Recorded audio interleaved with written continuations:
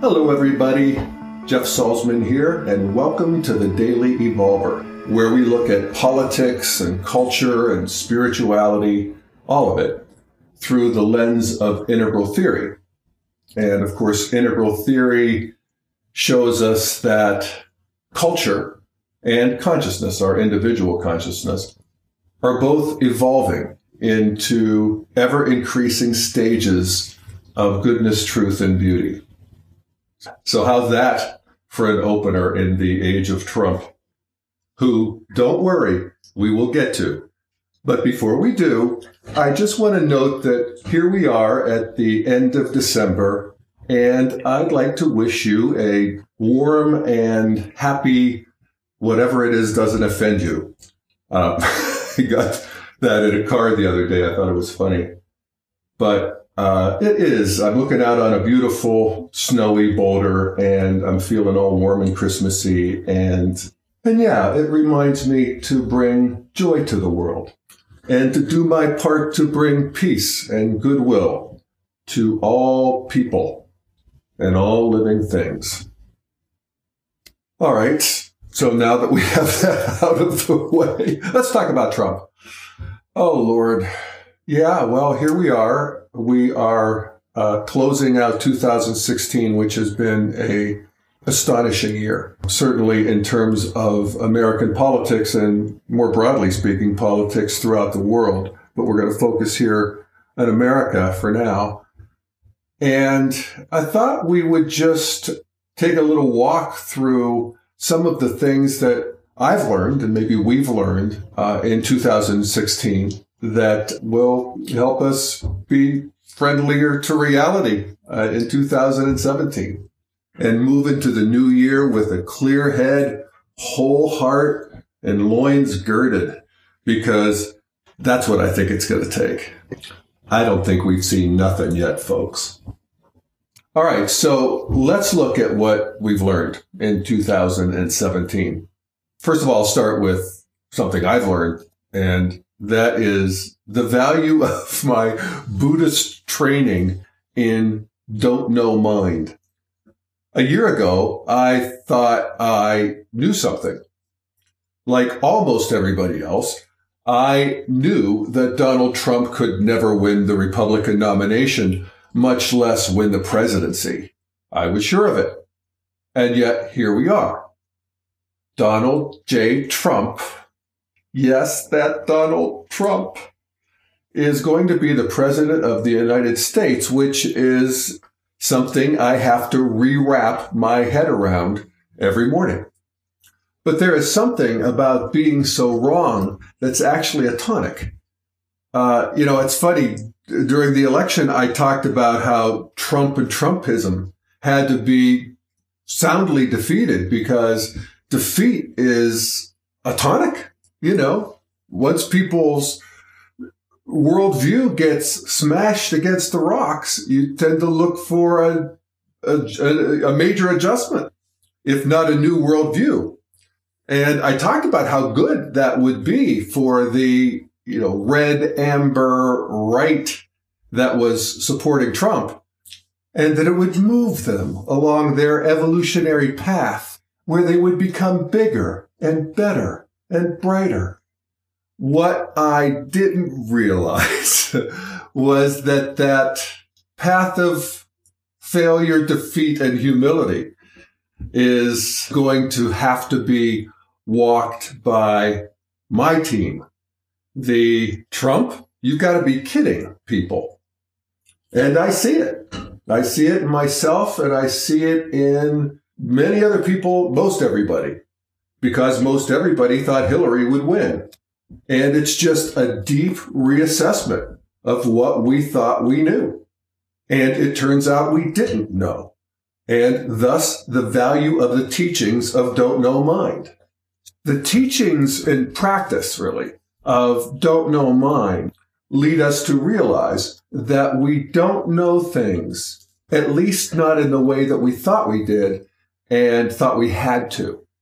So part of the practice, of course, is watching your mind wanting to know.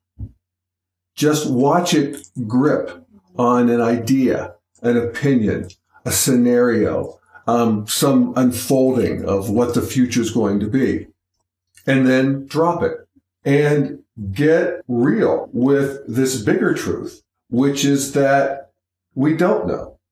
And not only that, we can't know. And apparently, we're not supposed to know what's going to happen.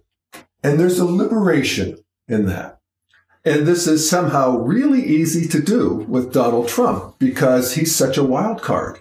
And I can watch myself trying to figure him out and trying to know and extrapolate into the future. And so, which one is he? Is he the semi-reasonable guy who has an intelligent conversation with Chris Wallace in their extended interview? The showman / con man that we see still at these rallies? Or is he the Donald Trump who seems a little unhinged in his early morning tweets? This morning he tweeted that China should just keep that drone that they stole. I mean, what? So again, here we are. I thought I knew, but I didn't. Now I know I don't.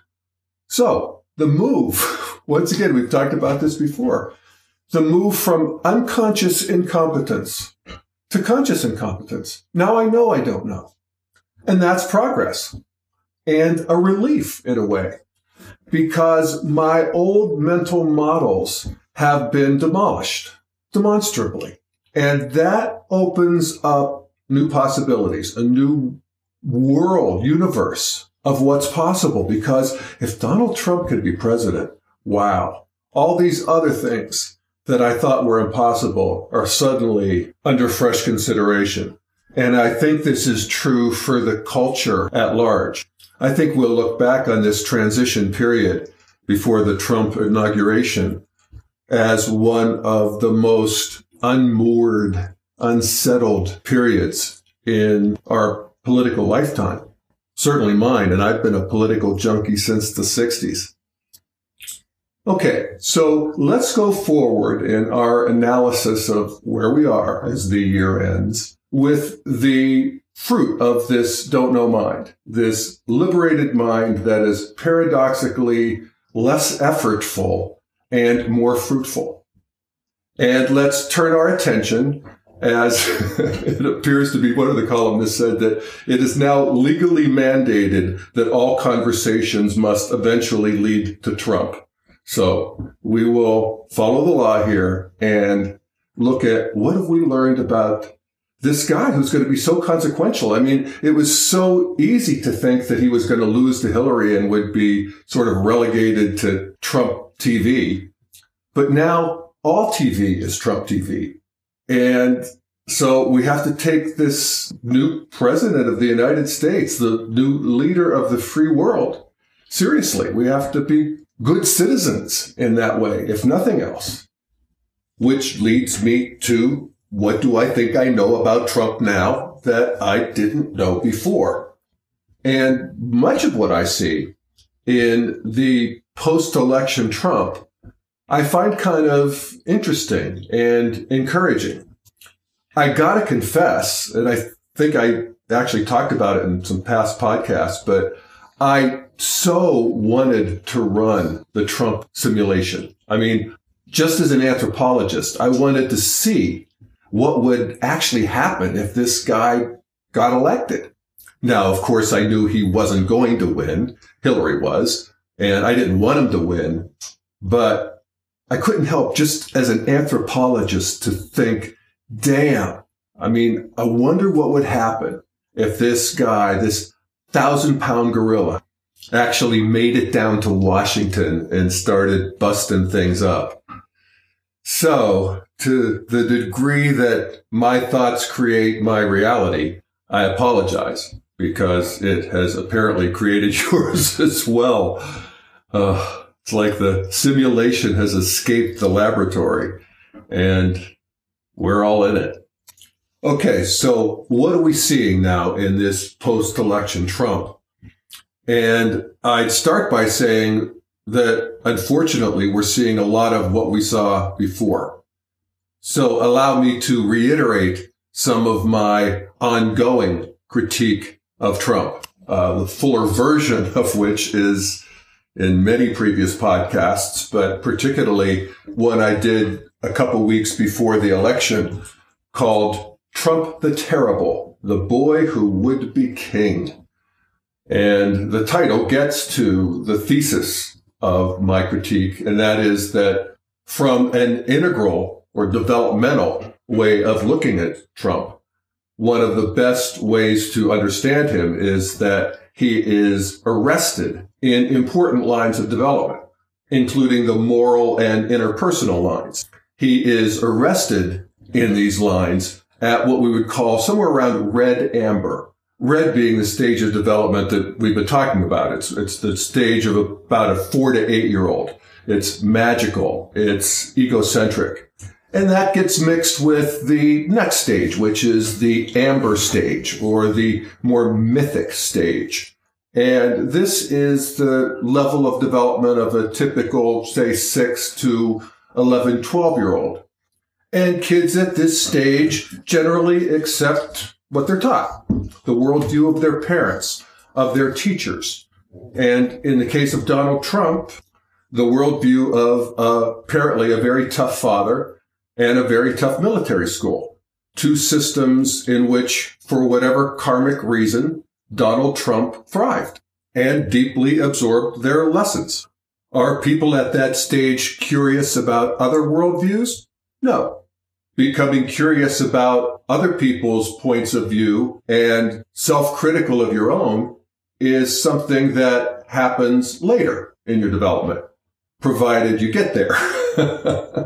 And some people, alas, never do. So what does this look like in an adult? Say a 70-year-old president-elect? Something like narcissism mixed with ADD. It's actually a somewhat magical world where there's all kinds of things happening, and they all revolve around you. And it's important in this world that you get your way. And that's more important than other people getting their way.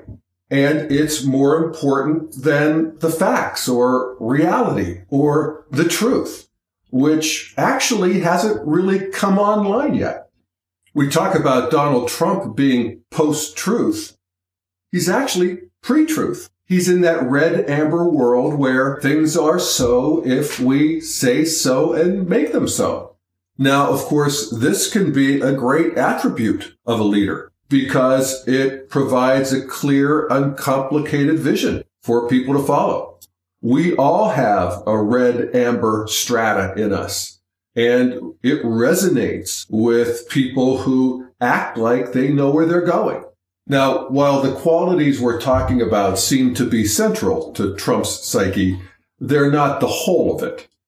I just did a really interesting conversation with one of my favorite developmentalists, Beena Sharma, who talked about how most people in our contemporary world are tri-level. That is, they're operating at 3 levels of development simultaneously.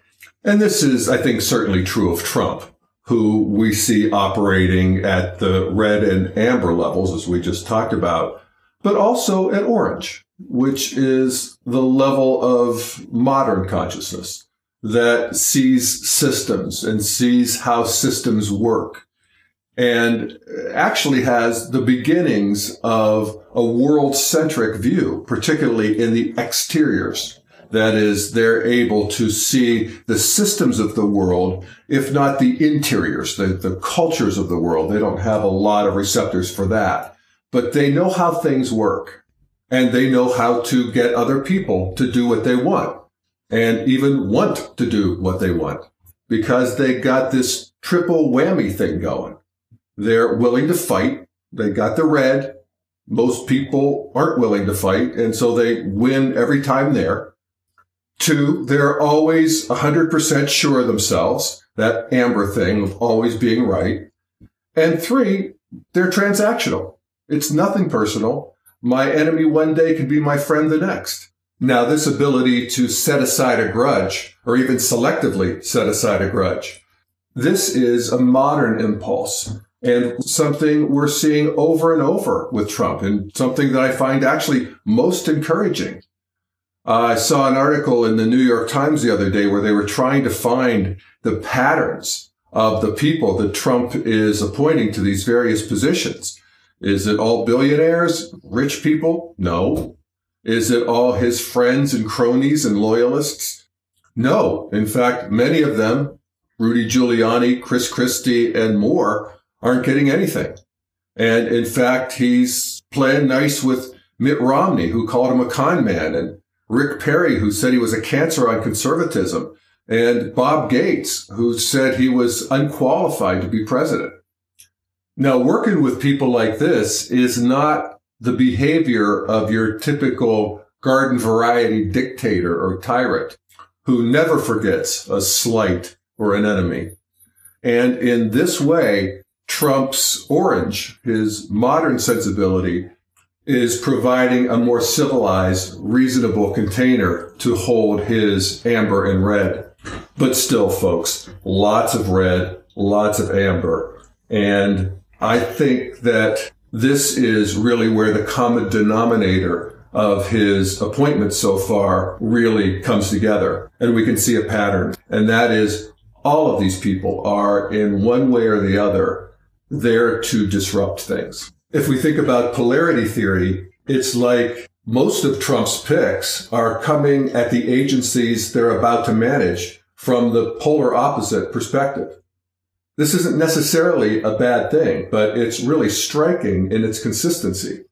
We have Betsy DeVos heading up the Department of Education, who is a big proponent of school vouchers, which is a major step towards privatizing education. We have Rick Perry at the Department of Energy, a department he vowed to eliminate when he could remember in that one debate. It was so funny. Poor guy. Scott Pruitt at EPA, who is currently suing the EPA as the Attorney General of Oklahoma. Jeff Sessions as the big U.S. Attorney General. I don't know how states' rights he's going to be when it comes to marijuana creeping out into the legal arena. Maybe bye-bye Budmasters in Boulder. Very sad. Another pattern I think we see in Donald Trump's picks is that they're all winners. Sometimes in politics, but mostly outside of politics. And this, too, is a bright orange modernist value. Remember, red, the warrior stage of development, separates the world into predator and prey. You want to be the predator. The amber stage of development, the traditional stage of development, separates the world into saints and sinners, or in the secular version, true believers and heretics. And in orange, we divide the world into winners and losers. Now, winning is clearly a key value for Donald Trump. You might say the key value. I got a kick out of what he said about the generals that he's appointing, including to the Department of Defense, as the Secretary of Defense is a general, and that's typically scrupulously a civilian. And Trump said, I like generals. I think generals are terrific, you know? They go through schools and they sort of end up at the top of the pyramid. And it's like a test. They pass the test of life. And you know, there's something to that. There is a sorting system, particularly in modernity, where the meritocracy does reward talent. And it richly rewards great talent. I mean, there are professional basketball players, and they're all great. And then there's LeBron James or Michael Jordan. And there are countless great entertainers. And then there's Michael Jackson or Barbra Streisand or Adele. And there are people like this in business. Donald Trump sees himself as one of them. And he wants to surround himself with fellow and sister superstars. Most conspicuous of the bunch, of course, is our new chief diplomat, our new, if he's confirmed, Secretary of State, Rex Tillerson, who up until now has never spent a day in public service, but has spent his entire career in two organizations, Exxon and the Boy Scouts. And these two are so fun to think about in terms of cultural development, because the Boy Scouts, of course, are bright amber traditionalists, and Exxon is just as orange can be. And this guy, Rex Tillerson, is apparently very comfortable in both. As I was thinking about this, I was thinking about when I was a Boy Scout and the Boy Scout oath. And here I am, 62, so whatever that is, 40 years later. And I thought of it maybe once or twice, but it's right there. And I pledge to do my best, to do my duty to God and country. Now, is that traditional or what? And I just love the sort of mid-belly warmth of that. And of course, as integralists, we want to find that in ourselves and reclaim that in ourselves in a healthy way, because a lot of us have sort of antibodies to that patriotism and nationalism and religion. And, you know, it's a pledge to the patriarchy, basically. But as integralists, we want to find the appropriate place and expression for that. And not just in ourselves, but in the culture at large.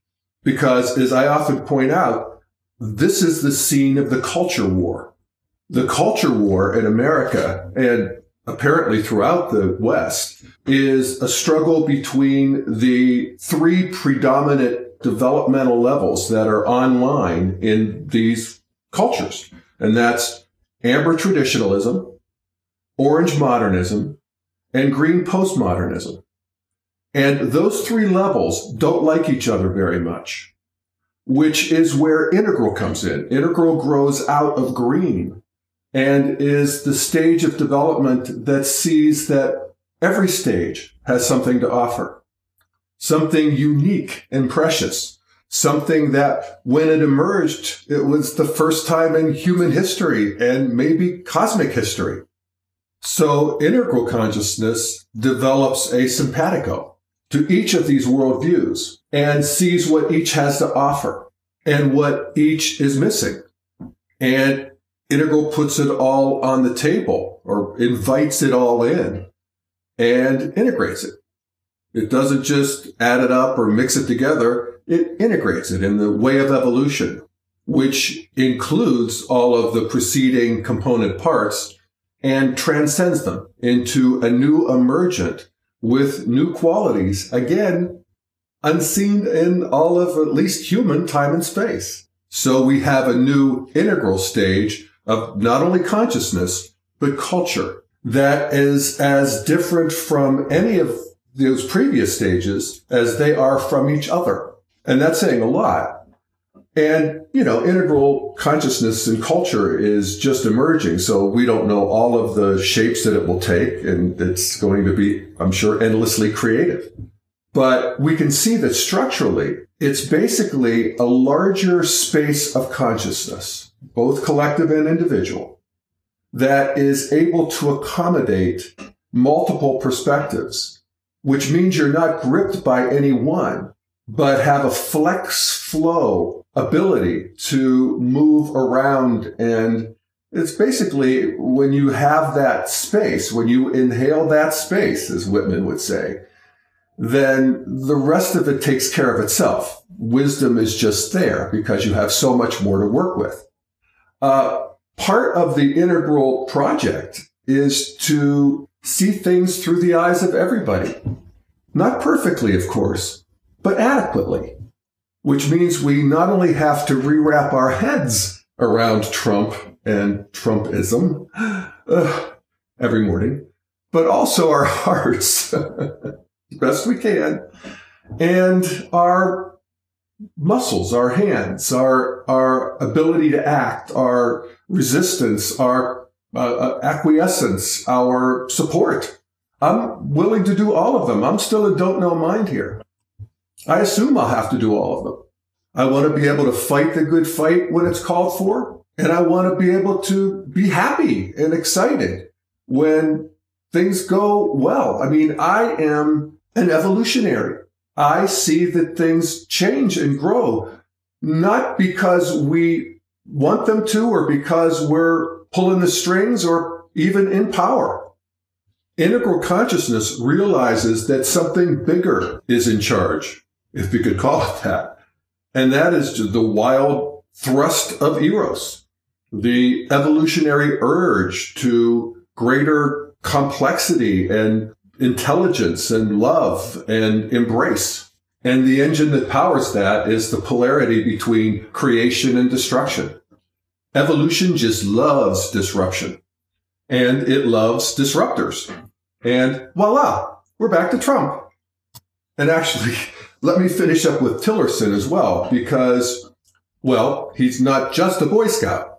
He is also the CEO of one of the 5 or 6 largest corporations on the planet, Exxon, and has been for 10 years. And in that role has been an exemplary diplomat for the orange meat. So he's going into, Exxon is in over 200 countries. I think the U.S. State Department is in 150. And he is, by all accounts, a superstar at doing deals, and doing deals with all kinds of people, from Democrats to autocrats to dictators, and getting the job done for him and his partners. And I think this is very much the orientation that Donald Trump wants to take in terms of foreign policy. And actually, folks, this is a simulation that I'm actually really interested to see run.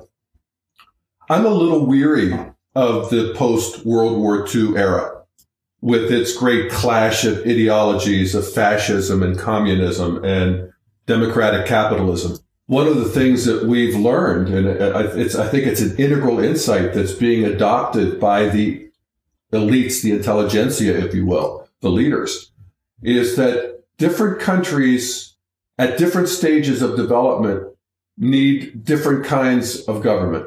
Democracy is clearly problematic at, orange-green, where America is. For countries at amber or even red, they may need something a little more orderly. I mean, the Chinese Communist Party hasn't done too badly for China. So with this kind of thinking, every country just simply gets to be who they are. It's kind of like integral. It's like everybody is at the stage of development that they're at. They can be more or less healthy at the stage that they're at. And of course, we want them to be healthy, and maybe we'll even help them. But mainly, we want to live together.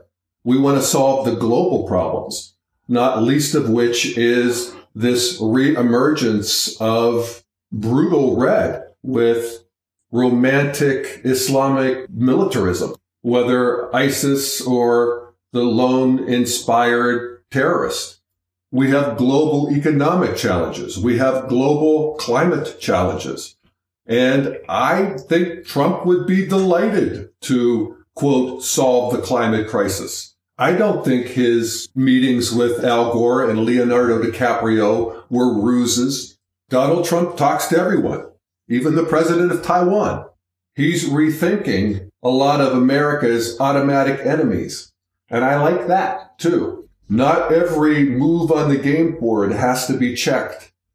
You want that drone, China? Keep it. A response which I imagine actually spooked them more than if he had done the typical formulaic diplomatic outrage. Okay, so we've talked about how Trump can operate out of red. Capricious, thin-skinned, pre-truth, kind of like a warlord or a 5-year-old. And we notice that he can operate skillfully out of amber traditionalism with this sort of patriotic, a little bit xenophobic, nationalistic, militaristic vibe that he has, love for the generals and so forth. And that he can also operate out of orange, where he understands the systems of the world and how to get things done. Which leads us to the question, how is he with green? Now, clearly, a hallmark of Trump and Trumpism is a frontal assault against the political correctness of the green meme.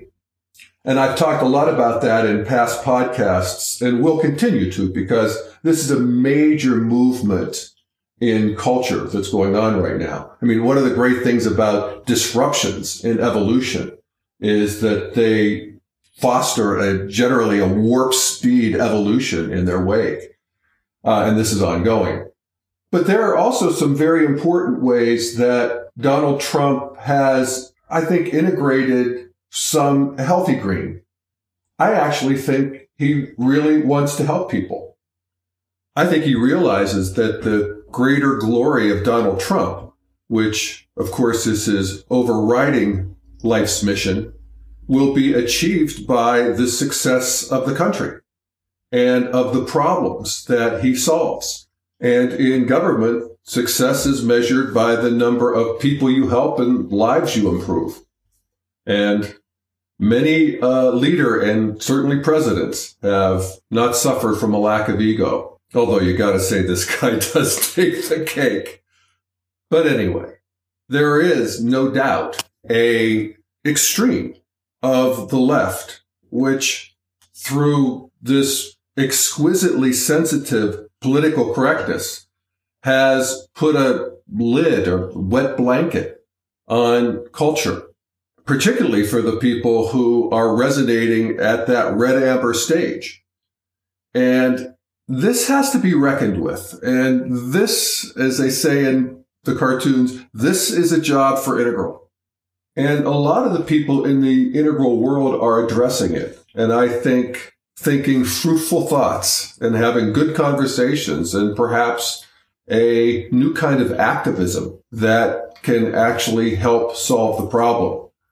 I want to point out a terrific essay that Ken Wilber wrote that I saw. He sent out an advance copy a couple days ago, and I'll be publishing it on my Daily Evolver site, where he talks about this, what I sometimes refer to as the alt-left, and which Ken refers to as the mean green meme, which, with all good intentions in a way, and I support the impulse of green political correctness to see all of the aspects of hidden oppression in our psyches. But it has been wielded as a weapon and used to vilify a large part of our population. And Trump is their primal scream, or as Samantha Bee says, America's burst appendix. So, I don't know. I'm telling you, people, I don't know. I'm in don't know mind. And I think that's the only sane place to be right now. And I think that's where I'm going to end this podcast. And there will be more to come, God willing, and we will do our best to sort it all out. Thank you, folks, as always, for listening. It really is so gratifying to me to be able to do this work and know that it helps people. I love hearing from you. If you want to send me an email, I'm at jeff@dailyevolver.com. And if you go to the site dailyevolver.com, you'll also see an orange button at the top, which is basically a voicemail. And I love hearing from you. All right, everybody. Thanks again. Jeff Salzman, signing off.